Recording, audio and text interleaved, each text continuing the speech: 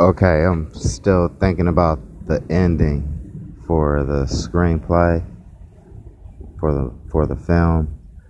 One of the things I was thinking about was like whenever you're at a movie, okay, great, great fucking example. Passion of the Christ. Whenever you went and you saw that film, the movie ended, but everybody stayed in their seats. It was like it was like the most craziest, film that you could see.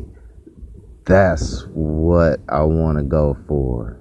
Whenever you have an audience that sees your work, and then the film ends, and then you start seeing the credits roll and shit, but motherfuckers are still in their seat because they're still trying to process what it was that they saw, or they couldn't believe that the movie ended. That's a good feeling right there, where they're like, wait a minute, what the fuck? They so glued to their seat. They're still wanting more, that's what you want to go for, a good ending. That's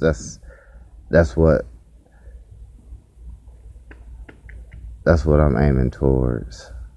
And it's like reverse engineering to a certain extent.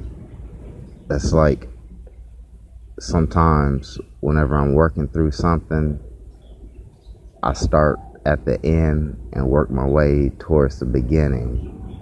So that's going to be like my approach.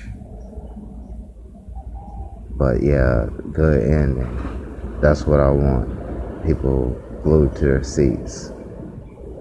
That's Passion of the Christ. I don't know exactly how it's going to be written, but I want my audience to have that same feeling.